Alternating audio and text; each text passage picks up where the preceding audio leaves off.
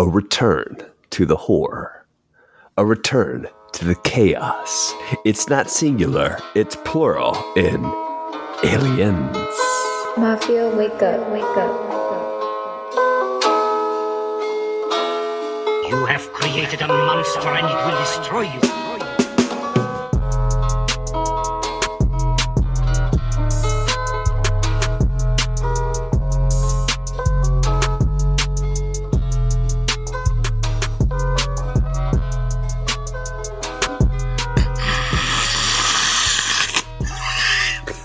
That sound like it? Did that sound like it? That was pretty close. So there's that one scene where they are trying to get Newt. Newt has like fallen down into that like sewer area, basically, you know, and they're sawing through.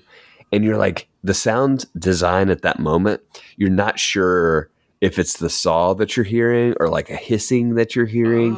It's very creepy. The tension was cranked up at that point for me. Oh, interesting. I didn't even notice that. That's a cool detail. Now that part, I was like, man. I'll go back and watch it again for the third time. Oh, gosh.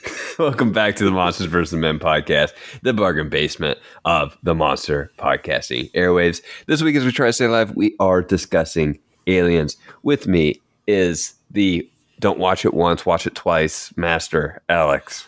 And joining me is the watch it once, split over 2 to 3 to 4 nights, Eric. Very true, very true. Yeah, so I had never seen Aliens before, Alex, which is kind of crazy. I think I had started it once. I don't know. I've seen Alien multiple times, but never Aliens, which is interesting because, you know, many say Aliens is even better than the first. Yeah. But I had not seen it. I just hadn't. So this was a brand new viewing experience for me. Pretty fun first viewing experience. Yeah, man. That's exciting. I do think general consensus is that Aliens is better.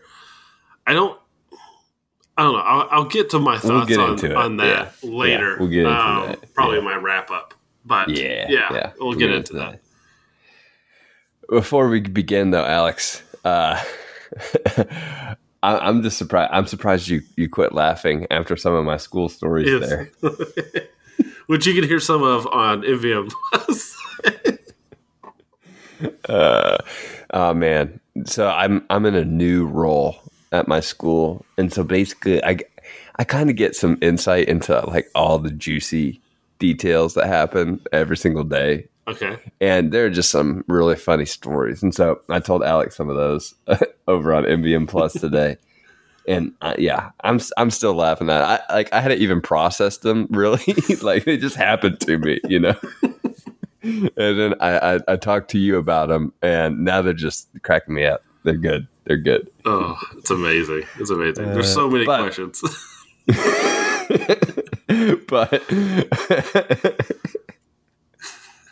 But we should get into the actual film that we're going to discuss, Aliens. You ready, Alex? Yeah, I'm ready. Bigger, badder, and with a new director and a new focus, Alien features the talents of writer and director James Cameron. Replacing Ridley Scott is certainly no easy feat, but Cameron brings his own different spin on the original story, offering a different style and maybe even a different genre of film altogether. How would you describe Cameron's departure from the original? Describing his spin on it is kind of tough, but I would say the best words for me would probably be a military rescue movie set in a science fiction horror setting. Nice. I guess that would probably be it. You know, what I love is that the film doesn't fall into the trap of trying to, you know, have its foot in the past movie. Yeah. And then stapling kind of its own stuff on it, or kind of like weaving a story into it in a haphazard way. Instead, what I really like is that Cameron knows what he wants to do. You know, he knows replicating the past is going to be ineffective and, frankly, uninteresting. So he decides to just dive into something almost completely different. I think it's a smart play. I can't imagine a lot of people were walking out of Alien, thinking that maybe a sequel might happen, that it is essentially a military movie. Yeah. When imagining, just like the possibilities, right? And so I think it's great that on top of, I guess, subverting our expectations in the direction of the movie, but he steps things up as you'd expect in a sequel. Bigger sets, more universe building, and even more suspense. Maybe not more so than the original movie, but he does add more suspense to the universe, which after you introduce a monster, sometimes it is kind of hard to do that. I think the film does have a remarkable ability to hold itself back. Cameron reels back the reins for quite a while in this movie, just like Ridley Scott did with the original. We don't even see the xenomorph for an hour into the movie. But what I really do like is that I feel like you can feel its presence everywhere. Yeah. Yeah, this is certainly a departure from that original film, in that I would say that this is primarily an action film and secondly, a horror film. The original Alien was probably primarily horror and sci-fi secondly. And I think that the departure into this action realm has both positives and negatives, which I'll get into. I also just think that Cameron is a completely different type of filmmaker than Scott. In Alien, Scott leaves that space that we mentioned last week, those slow moments that build the tension. The sets and the effects were great, certainly, but the focus was on the filmmaking and the camera work, in my opinion. Like, compared to Aliens, Alien is an art house film. Cameron's film is high octane, with the focus less on the camera work, less on that filmmaking sort of style, and more on the special effects. And we have to say, these effects are capital AWE awesome, right? They are. They just get better as the film progresses as well. And what a spectacle we get here. It's definitely more of a spectacle than in the first. I do have some issues with the film that may not go down well with some of our listeners or you, Alex. Yeah. But first, I'll let you talk some more. Is there anything that didn't quite set right or that didn't work for you in this film? There isn't a lot that doesn't sit right with me. Most of my complaints are from actually comparisons between the original and the quote-unquote special edition of the film, which is the director's cut. So, I'm going to call it director's cut from here on out, just because that's what it is. That's what James Cameron, or as my good friend I like to call Jim, he calls it. Like, one of my issues... Here, I'll just go into it. Like, in the theatrical edition, one of my issues is that the aliens cut the power. I thought that was weird. Because they just out of nowhere know to cut the power. But when I go into this other edition of the film, it's almost 30 minutes longer. There is a good bit added to it. Some of that stuff is expanded on. The intelligence of the alien is expanded on. We're treated to scenes in a hallway where these machine gun turrets are placed down, and they're firing hundreds and hundreds of rounds into these waves of aliens that just keep coming and coming. And eventually, one of the guns stops firing, and it's got a few rounds in it, and the aliens back off. And what's interesting is that after throwing themselves wave after wave at these things, they finally learn that they need to find another way in the building, which is why they climb on the ceiling later on. They find another path. They figure out they cut the power. And I really like that because we do see how intelligent they are because of the Queen, right? Yeah. The way these aliens work, it seems to be really based in how bees work. And it's kind of funny. I was thinking this, and then the director's cut even mentions bees or ants, where there's a queen, right? And then she gives the orders. And we see how intelligent the queen is pretty quickly when she does rear her head, giant head. Yeah. I mean, she rides elevators. Right. Rides elevators, tries to get one of the eggs to surprise Ripley, right? Like she quickly understands what that flamethrower is going to do. senses danger, and it makes sense that maybe she might be able to send an alien onto a ship, right?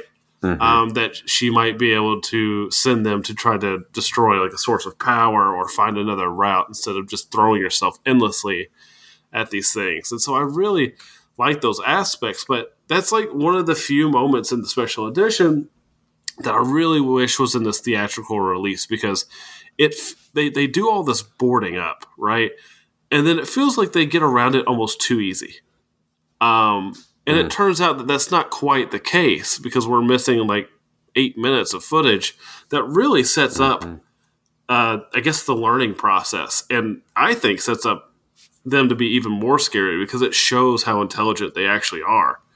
These aren't just things that are completely mindless. They're smart in ways that just make them way more terrifying. And so I really like that. But other than that, like, there's a few differences between the films that I can't quite put my finger on which one's better for me. The extended edition adds some really important elements to Ripley, and that's that Ripley has a daughter. And one of the interesting wrinkles is that when she wakes up, it turns out her daughter's actually been dead for 2 years.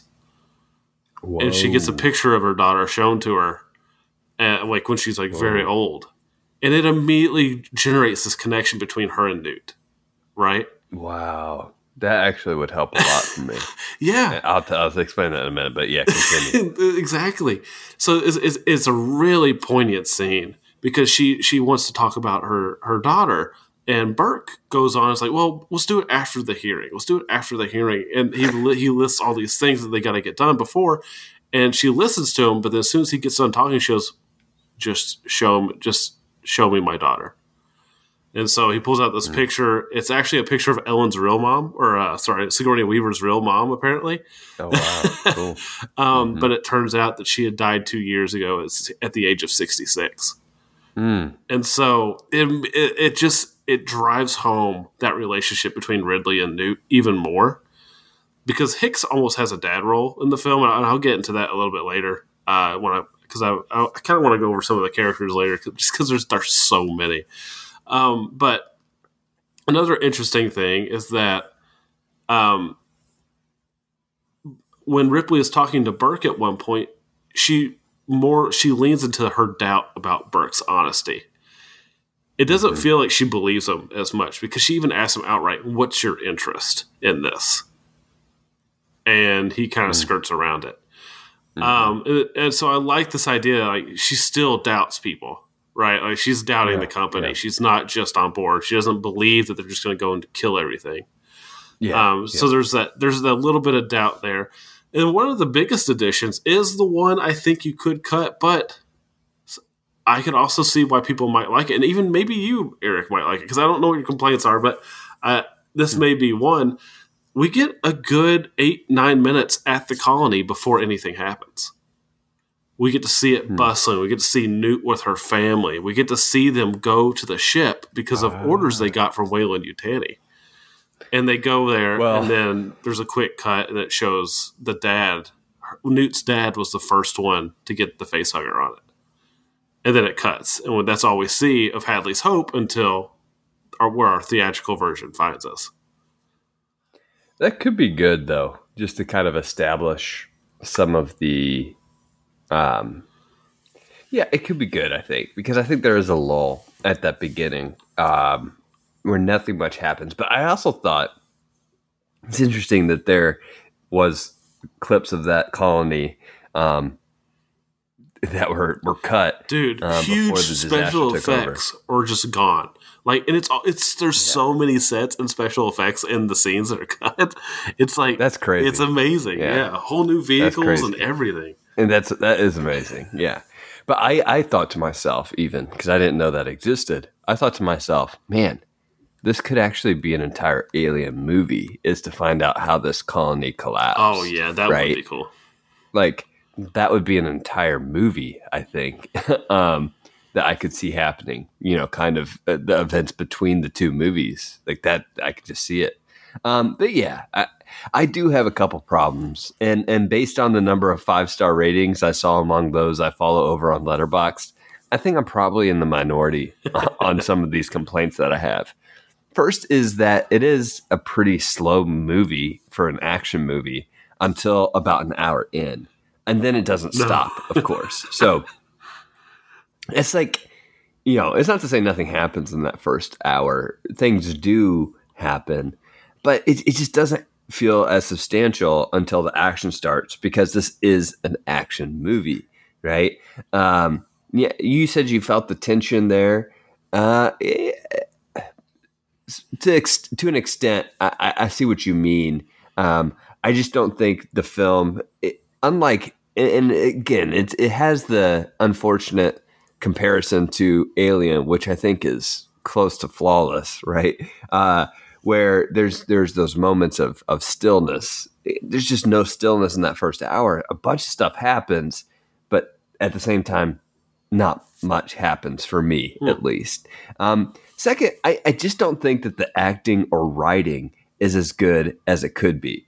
Most of the script feels just, scripted to me, right? The dialogue is just a bit mechanical, and that isn't aided by the performance, one of which irritated me so much. I'll have to talk about it later. Yeah. Overall, though, we talked about the unpolished nature of the performance and the script and how that actually added to the aura of Alien.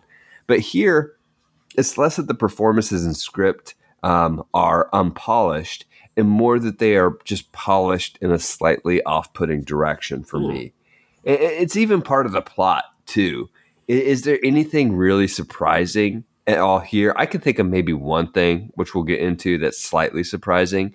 But I mean, you knew from the second he was on screen that Burke was going to be a bad guy, right? It's just obvious.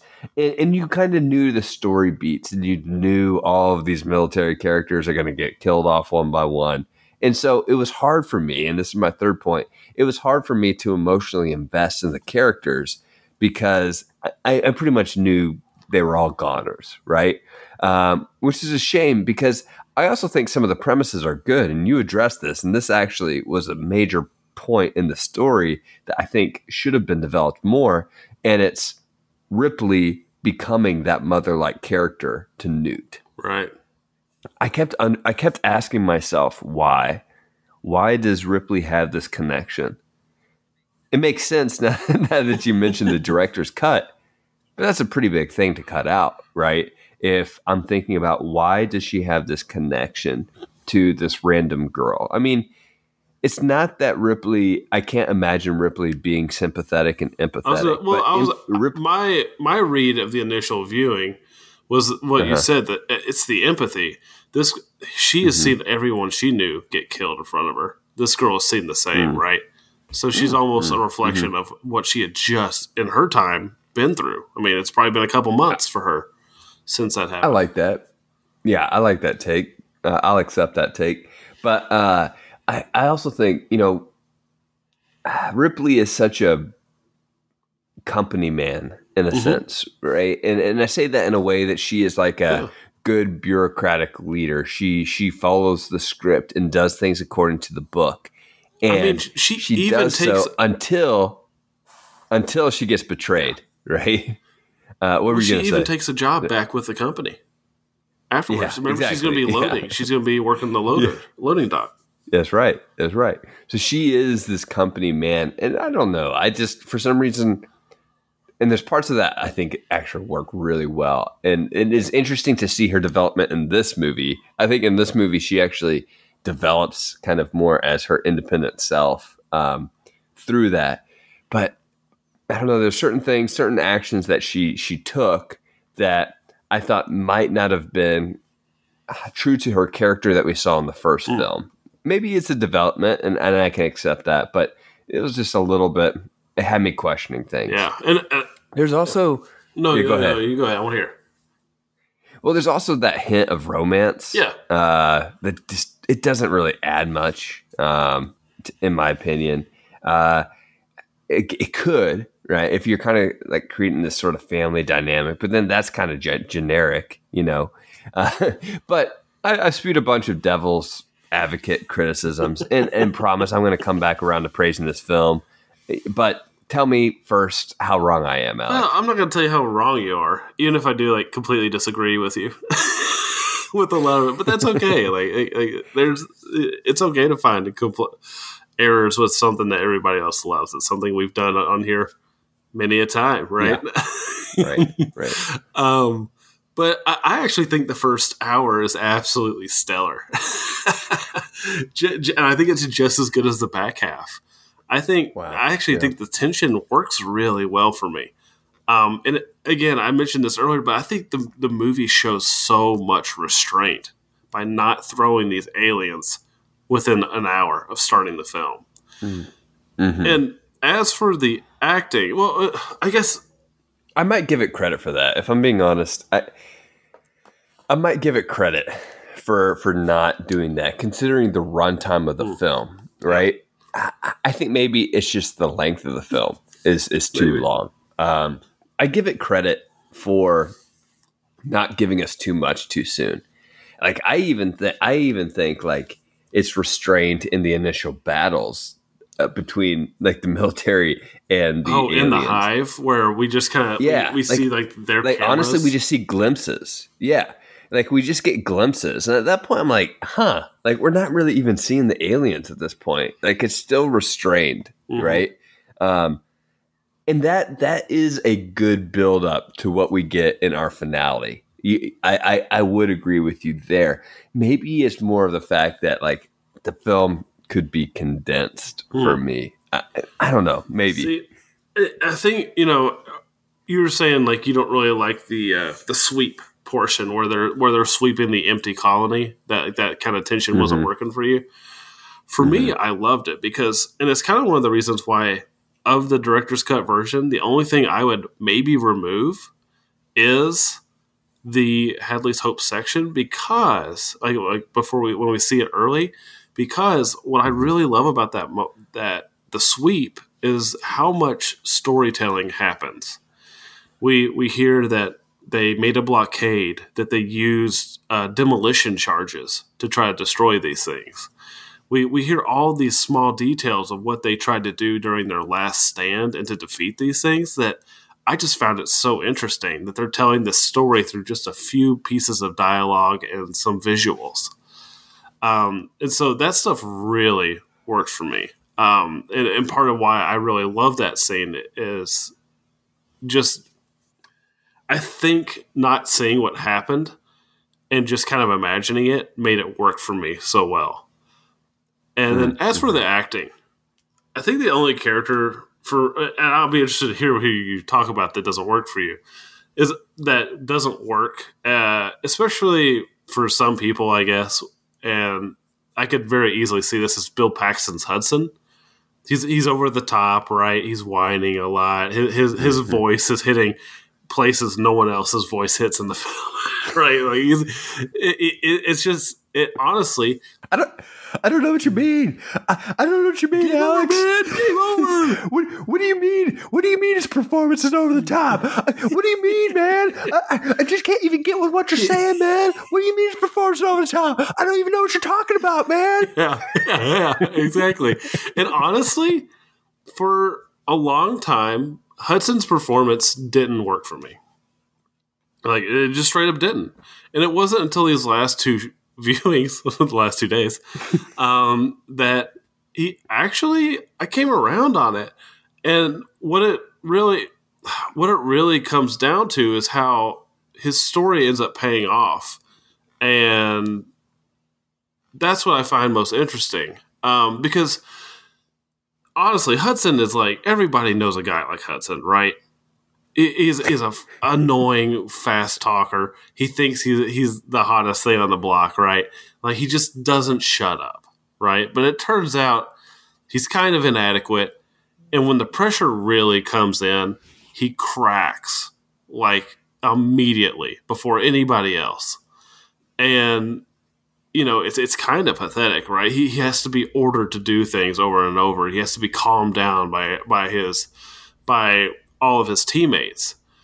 But what's really cool about his character, and what I really do like, is that when the aliens are closing in on all of them, he shuts up and he gets to work, which is really cool. He finally he has a job to do, and he finally does sit down and do it.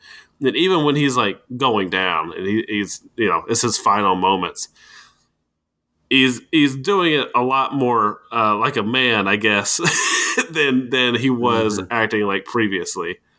And I think that there's something kind of interesting about that has made me warm up a little bit on Hudson. But Hudson's a fan favorite, but it is over the top, and I 100% understand someone being incredibly irritated by this guy. Because in real life, yes, I'm incredibly irritated by this man. Like you wouldn't believe. But you mentioned the writing, and I honestly think this film works a lot for me like Kong Skull Island does. It's a big cast of characters. We get a few moments with a lot of characters, and you have feelings for some of them, more so than others. But honestly, I ended up, just like Skull Island, I ended up liking a lot of them. I think Vasquez is amazing, and her relationship with Private Drake is cool. Even those few moments they have together, even when Private Drake does bite it early on, from getting the acid sprayed on him when Vasquez tries to protect him. I actually felt sympathy for him because I felt like I could feel that friendship between them in just their few moments before they deploy. And then I think, like I said, I think Hudson's interesting. Even Sarge, his lines are so good that I like the way he commands authority, how he calls Hudson to his side after he's been annoying during the briefing. He's like, Hudson, get over here. And like his line when they first wake up. And then even like Lieutenant Gorman and a few other characters are actually really memorable. Like they're characters that I remember years and years later. I think they're all so cool. I think their dialogue makes it very clear who they are in no time. And I also like that with these characters, like some of them have some interesting depth, even though there's not a lot of time and even arcs. And like I said, Hudson I've kind of come around on, but Lieutenant Gorman in particular, he's a lieutenant who is completely out of his depth. Like he's a bureaucrat who has somehow landed a job, and it's just over his head, right? He's only had 2 actual combat drops. Like he's 38 simulated or whatever it is. And he's just completely useless when the pressure comes down on them during the hive attack. And he just crumbles, and Ripley has to take the mic from him essentially and just tell them to run away, right? To retreat. And and Vasquez and everybody just hates him because he's responsible for some of their deaths. And not thinking things through, right? He doesn't think about the explosive shells being a problem when they transition from the sweep over at Hadley's Hope to the reactor. He doesn't think about them changing their ammo type, and his oversight gets a lot of them killed. But what's really cool is that when the chips are down and his own life is on the line, he goes back for Vasquez when she's injured in that vent. And he goes back to save her. And when they are surrounded, he's the one that pulls out the incendiary device and is ready to detonate it. And then I love that moment where both of them put their hands on top of each other's with that and then detonates it. Like these are moments that I absolutely love with these small characters. It makes me actually feel something for them because otherwise I really probably wouldn't have felt anything. And then we get I already talked about Hudson, but the boisterous, annoying man. But what's really cool is that there's all these cool characters that we really like that are small and nothing characters. Then we get Burke, right, who seems kind of trusting enough initially. He's very calm with Ridley, right, but he's with the company. Red flag.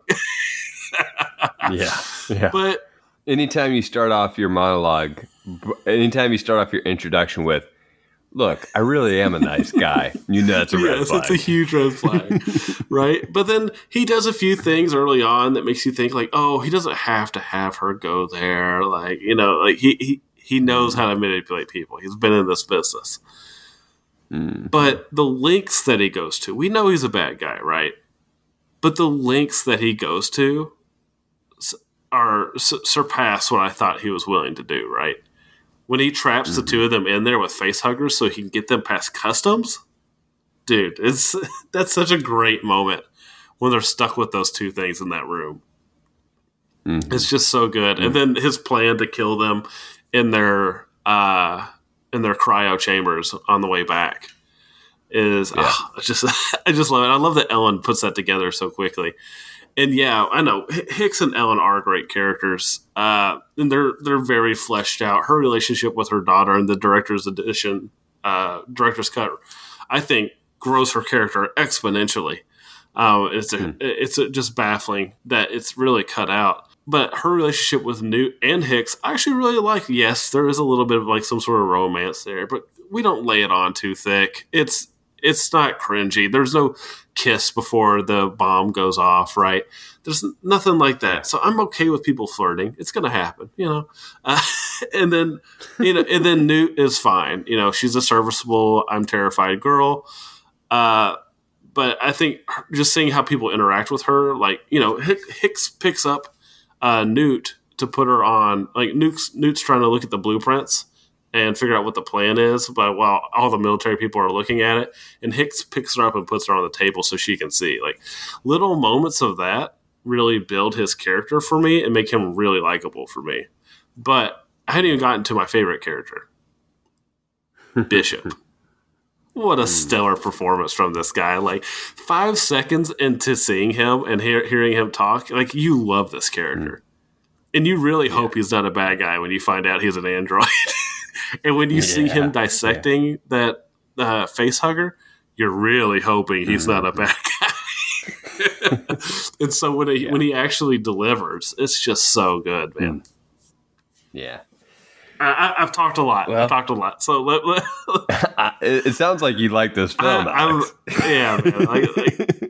This is the most I've ever liked the movie. I've always enjoyed it, but this time around, I've liked it more than I usually have. Nice. Yeah. I mean, what makes this film still pretty great to me is actually the last 45 minutes. You mentioned that scene where Ripley and Newt are stuck in that room together. That's the scene where things start to pick up for me. Like, that's where, for me, I was like, okay, this is getting really interesting. At that point, we've eliminated a whole lot of the extra characters, and we're really focusing in on the characters that we're supposed to care about. And so for me, that's where the tension rises, because I kind of knew, you just kind of know these other characters are expendable. Well, I do like some of the side characters, like Vasquez is awesome. So cool. Yeah, she's great. But most of the characters, I couldn't find myself connecting with because I just knew they were goners. Maybe that's more of a problem with me than it is a problem with the film, though. But yeah, there's so many great payoffs in the last 45 minutes. I mean, how about that payoff when we see Ripley in that mech machine, whatever it's called? What's that called? Loader. Loader. And when you see Ripley in the loader fighting the absolutely dope Xenomorph Queen. I mean, the mech was introduced, the loader was introduced 2 hours before. But man, what a payoff. That's so sweet. Queen v. Queen is really quite the treat, right? The prolonged tension after we finally kill off some of these bad actors, not actors and like they're bad and they're acting, but like some of these just the characters that are annoying, and we're left with the characters we care about. That's when this film becomes something special. Watching Ripley evolve into an action hero is just awesome. I was just like, wow, this is cool. And it works. It works. It doesn't feel unnatural or forced. She's genuinely interested. Like when she's learning about the gun, right? She's genuinely interested in this weapon because she knows she's going to need to use it. And then Bishop's death is also a jaw-dropping moment. You could only really get away with that scene because he's an android. And he's not even necessarily dead. because you see him get put in the cryo chamber, so chance he's still alive. But for sure. I mean, he's an android, you did mention, this evolution of Ripley into an action hero. There's some really cool acting on her part and direction on James Cameron's part, where Ripley, especially noticeable when they come out of the cryo chamber here, she walks with her shoulders hunched over, kind of like she's, smaller and meeker than she is. And then as the film goes on, she gets the leather jacket. She's rocking and rolling. Yeah. She's standing up straight. Her shoulders are back. She's a full-on action hero. But what I do love even more than that is that when we are in the hive again and we're surrounded by the eggs, Ripley is completely terrified, right? And I love that she's... Which goes back to Alien, right? It goes back to her roots as a character, and it keeps her human at the same time. I mean, she gets so into killing these things with fire that Newt has to pull her away because she gets so into it, right? She's like... She's got all this baggage from the last film that she is relieving. And it's just, it's just why, like, characters like that, I just haven't seen them in quite some time. I feel like everything, like we talked about it last week, even the writing of characters is just too clean. Like, I feel like if this movie was made now she wouldn't even be terrified that next time in, right? Yeah, that's probably true. She is the, yes. Her and like a small group, there's a couple characters that I really like in this movie. I'm not as big a fan of some of the side characters as you are. I get it. I do think like the main characters are great. She really is great. As I said, it doesn't feel unnatural at all because that evolution into her as an action hero is steady throughout, right? And it's very intentional.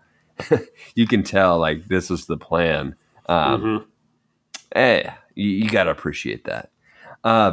Today on MVM Plus, by the way, Alex, we get into a few things that we've been watching recently. Of course, we get some recommendations.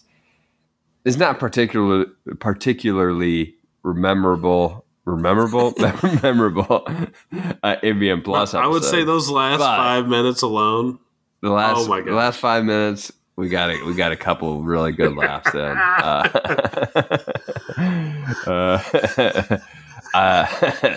But you'll still stop. You just have to join in on MVM Plus and listen to that and hear a couple of school stories that are pretty funny. So let's get into our awards though, Alex. All right, let's do it. Compelling character award. Let's start with you. All right.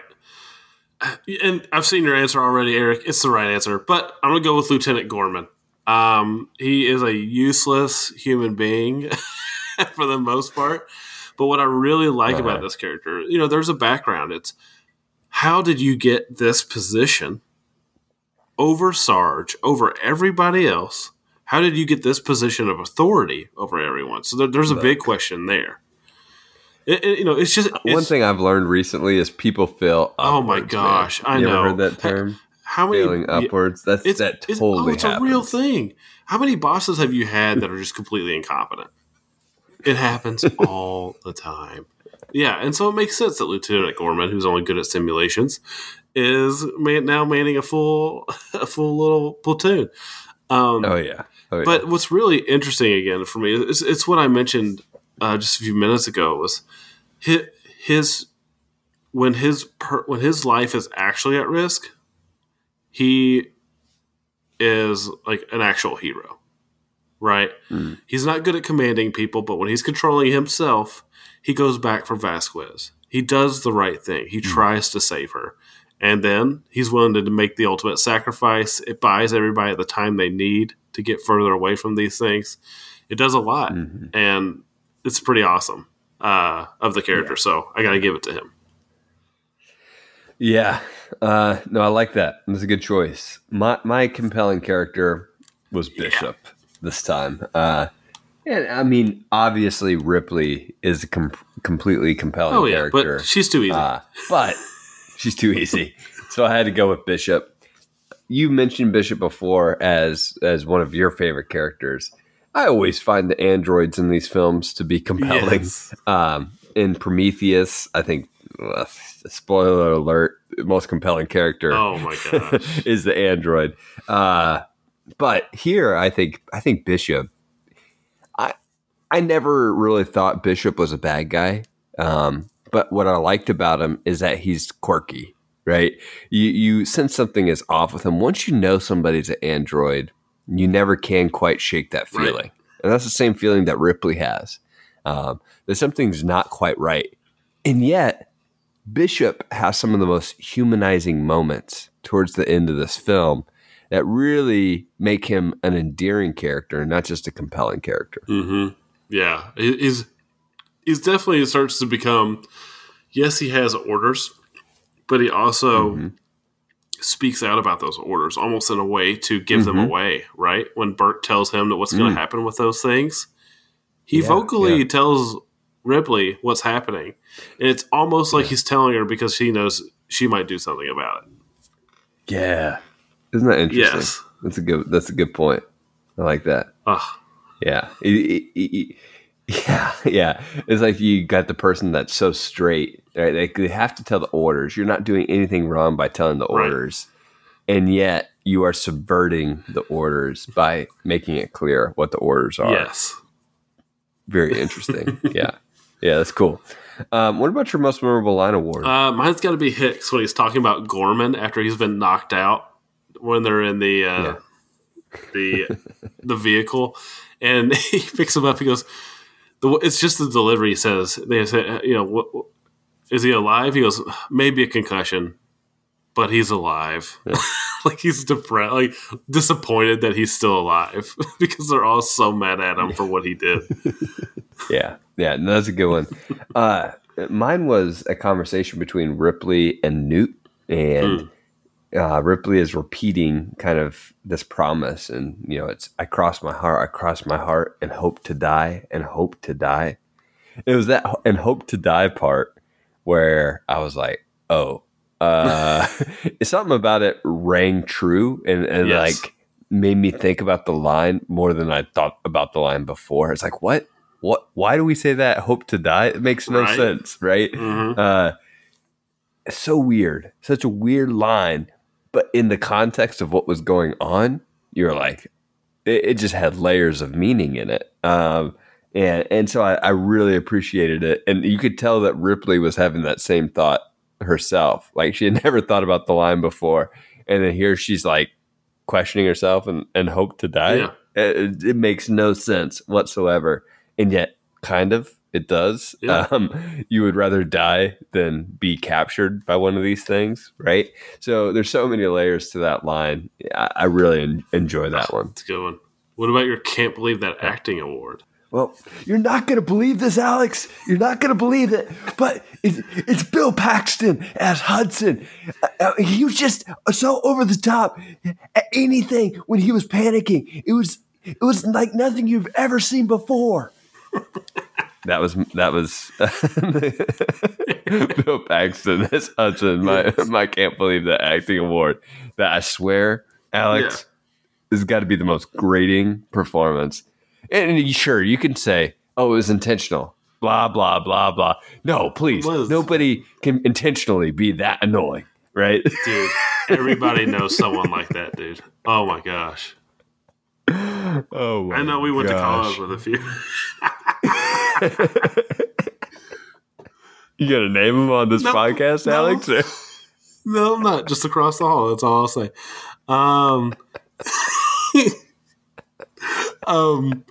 As for me, I had Lance Henriksen as Bishop. I mean, I mentioned his performance, but he really does he is pretty charming in that opening moments in the mess hall. It's just and when right before he does the knife thing, and then he's just so interesting. I don't know. Like every moment of his performance, I'm like, why isn't this man a leading man? And I know, I kind of know the answer. Unfortunately, it's probably looks. Yeah, right? Yeah, he's a little odd. He's not ugly or anything. I think he actually looks pretty cool and unique. But I'm surprised he wasn't a leading man in a lot of ways, just because his performance is like, it's so good. I feel like he's an actor that we would, if we got him in 2022, I think he might have more roles than he would have had in 1987. That might be fair. Yeah, and I'm not saying anything negative necessarily about 80s filmmaking, but in the era of Top Gun style filmmaking versus like I feel like there's more room for non-traditional roles now than there was then. That's probably fair. Not much, but that might explain part of it because he was great. He was great. Like he really is. I don't know if you agree, but he feels like leading man potential to me in that. Oh yeah, he's got that. He's got that nuance for sure. Yeah, so good. What about your That's a Good Shot award? I mean, there's some classic ones here. I think probably my favorite shot is going to be, it's a classic one where Newt is in the sewer or in the drain and the alien comes up behind her and it just rises out of the water. Dude, awesome. But my favorite, I think the one that probably nobody talks about is the dust off scene where they drop off the vehicle. I can't think of, it's not an ATV, it's an APC. I don't know, whatever. Some sort of vehicle that carries troops, and they drop it off. And while it's driving away, this big, awesome prop is driving away. The jet lifts off and takes off in the background, and it's all happening in the rain with all the set all around it. Like, it is like a visual effects feast. Absolutely awesome looking. And it's just a lot of the time while I'm watching this movie, and it's the first time in a long time that I've had this sort of feeling where I'm watching it and I think to myself, they really don't make them like they used to, do they? Yeah. That's what this movie is. They really don't, man. Like, they really don't. Yeah. What about you? Yeah. Mine is that shot where you see the aliens crawling through the ceiling space so good. Whenever they're creeping up on them and they should be right there, but they're not.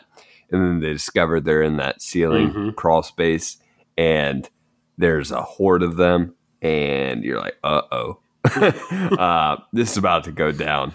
I don't know. That one stood out to me. I really like that one. Dude, yeah. There's so many in the hive too. When like the alien reveals, like it turns out there's one right behind him. It's curled up on the wall. The first reveal. Oh, yeah. And then first reveal. It's awesome. And then there's one where it's like it looks like a setting shot, and then it turns out it's like those little things on their back. And they start moving. Like all those movements and stuff in the hive are just incredible. Yeah. A couple unique awards, Alex.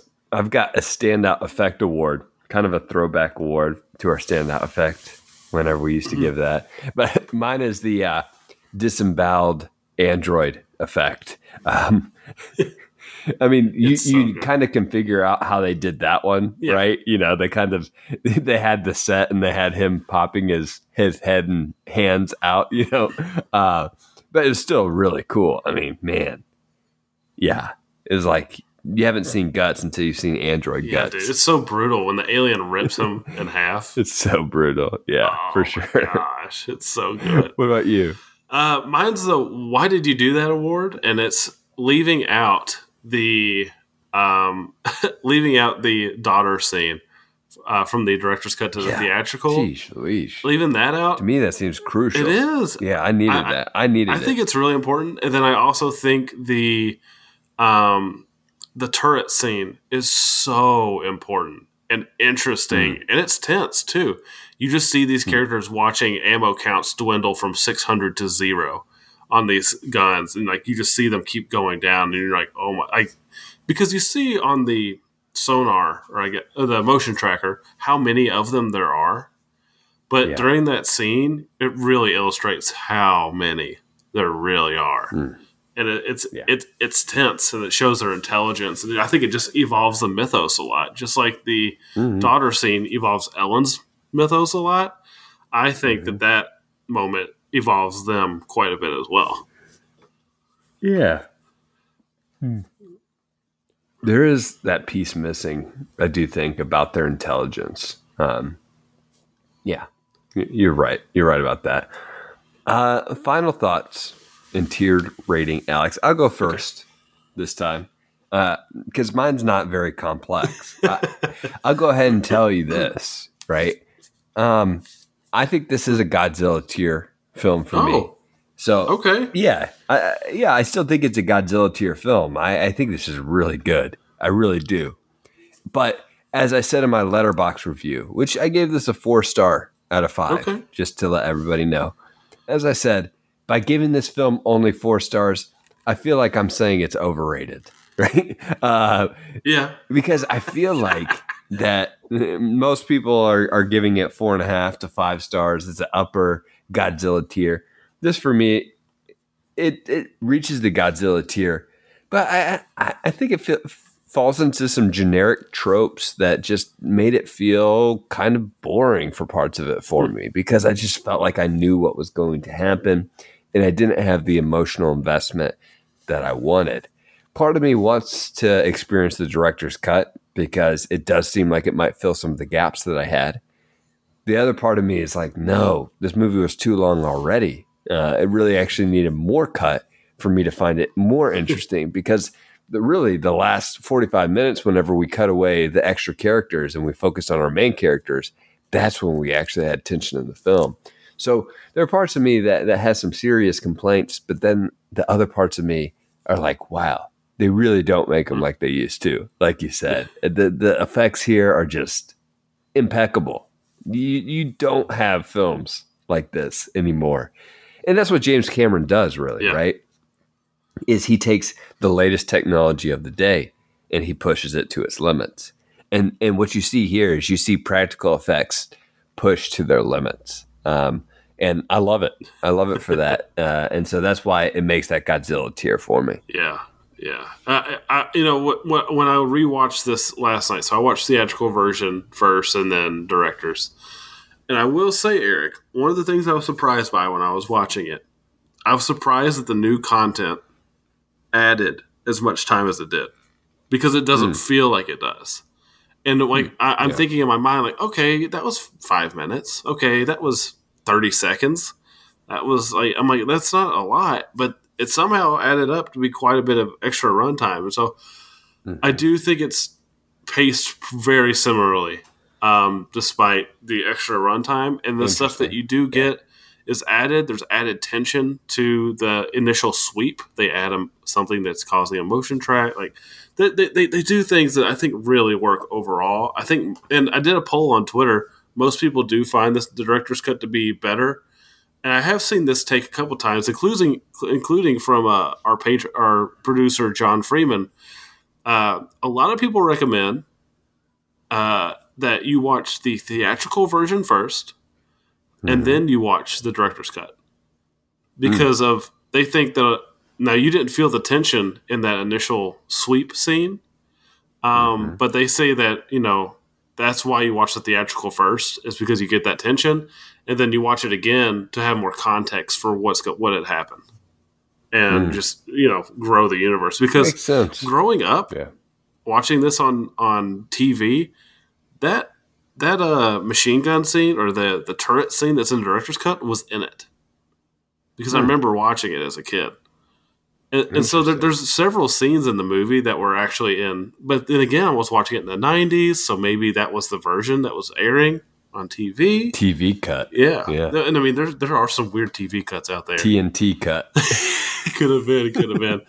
But I'm glad to hear it's a Godzilla tier for you. I didn't know with your complaints, thinking that the first hour is boring is pretty, like, for me, that would have been a pretty damning thing for a movie. Yeah.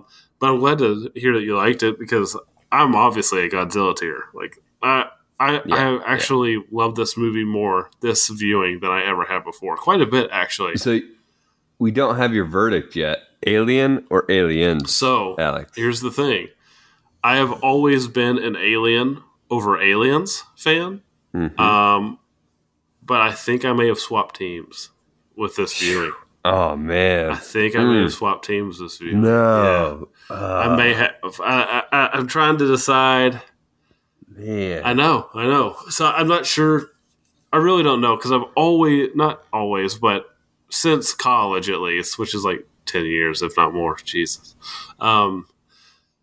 It would make sense to me. Like, honestly, that makes sense to me. I have been that you would like Aliens more than Because I liked Alien more than Aliens for a long time. It would make sense that you liked Alien more than Aliens in college. Right? Oh, boy. Here we go. Because I honestly, I didn't think kind of similar things. I thought maybe it took too long. I thought the sweep was uninteresting. But it all worked for me this time. Like, I was like, wow. Everything is hitting. Like, these characters are hitting. Hudson's not hitting as bad as he used to be. He's still not great, but he's still not sending me into anguish. And then I think also me marveling at the effects. Yeah. Because there are moments in the original film, it's kind of like you said, it's like art house, right? It's lower budget. But there's some moments with the alien where it's got a sagging tail. It's kind of, some of it's, we praised it for this last week, right? Some of the seams showing is part of the charm. But that's a seam that I don't want to see. The sagging tail, the man in the suit, I can tell that it's right. Things like that do maybe hold it back in the comparison of all-time great movies, right? When you're comparing two of your favorite movies of all time. Right. So this is like nitpicking like you wouldn't believe, but I'm just like, I don't know. I'm floored that I like these two. And what I'm really excited about, Eric, because this was my old ranking.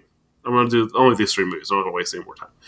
But I used to love Alien number 1, Alien 3 number 2, and Aliens number 3. Wow. So I'm going to be interested to see what I think this time around. Because this movie, I mean, it had everything, but just marveling at the effects more than I ever have before really elevated it. And I was going to say, look, the effects, man, that's something that actually over time we might just be more and more impressed by. Because as we get further and further away from that type of effect, we're just like, wow, how the heck did they do that? You know? It's something interesting with our like computer, just everything being on a computer. There's something very different about feeling that weight of the effects in this movie. Not that there were a couple of computerized things. There were, of course, right? But, man, the practical effects and just the weight of most of this movie is so impressive. I mentioned the weight last week, but the weight here, you get it again, for sure. Yeah. So that's kind of where I'm at. I might be Aliens over Alien. But it's not an easy decision, so I'm going to think on it a little bit more. I'm excited to watch Aliens 3, but Eric, I think you're about to go into it. It's not next week. I know. Yeah, well, here's the thing. We are doing an Alien and Predator series, Alex, and we are going in order of release date. We started with Prey as kind of a little backwards. We started with Prey, the new release, but then we are working our way through by release date. And the next release date is not Aliens 3 or Alien 3. It is Predator. So next week, Alex, when we review Predator, will we need you to be an editor, or will it be so great because we've been good meditators?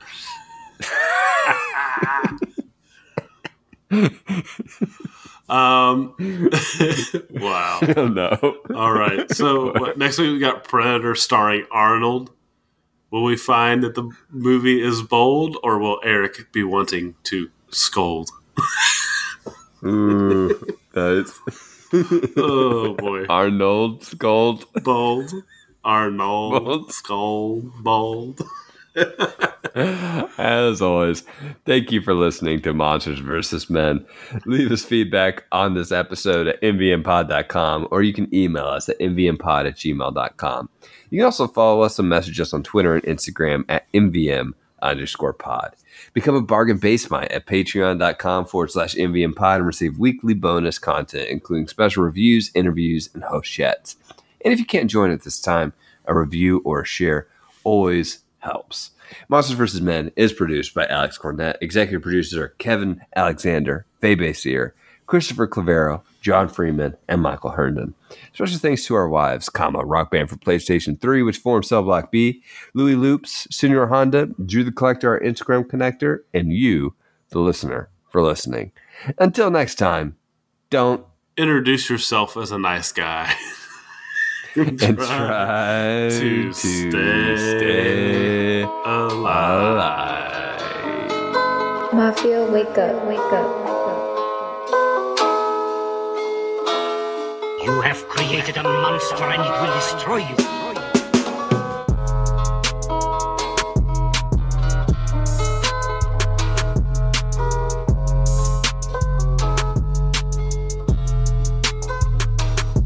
You're not going to believe this, Alex. You're not going to believe it.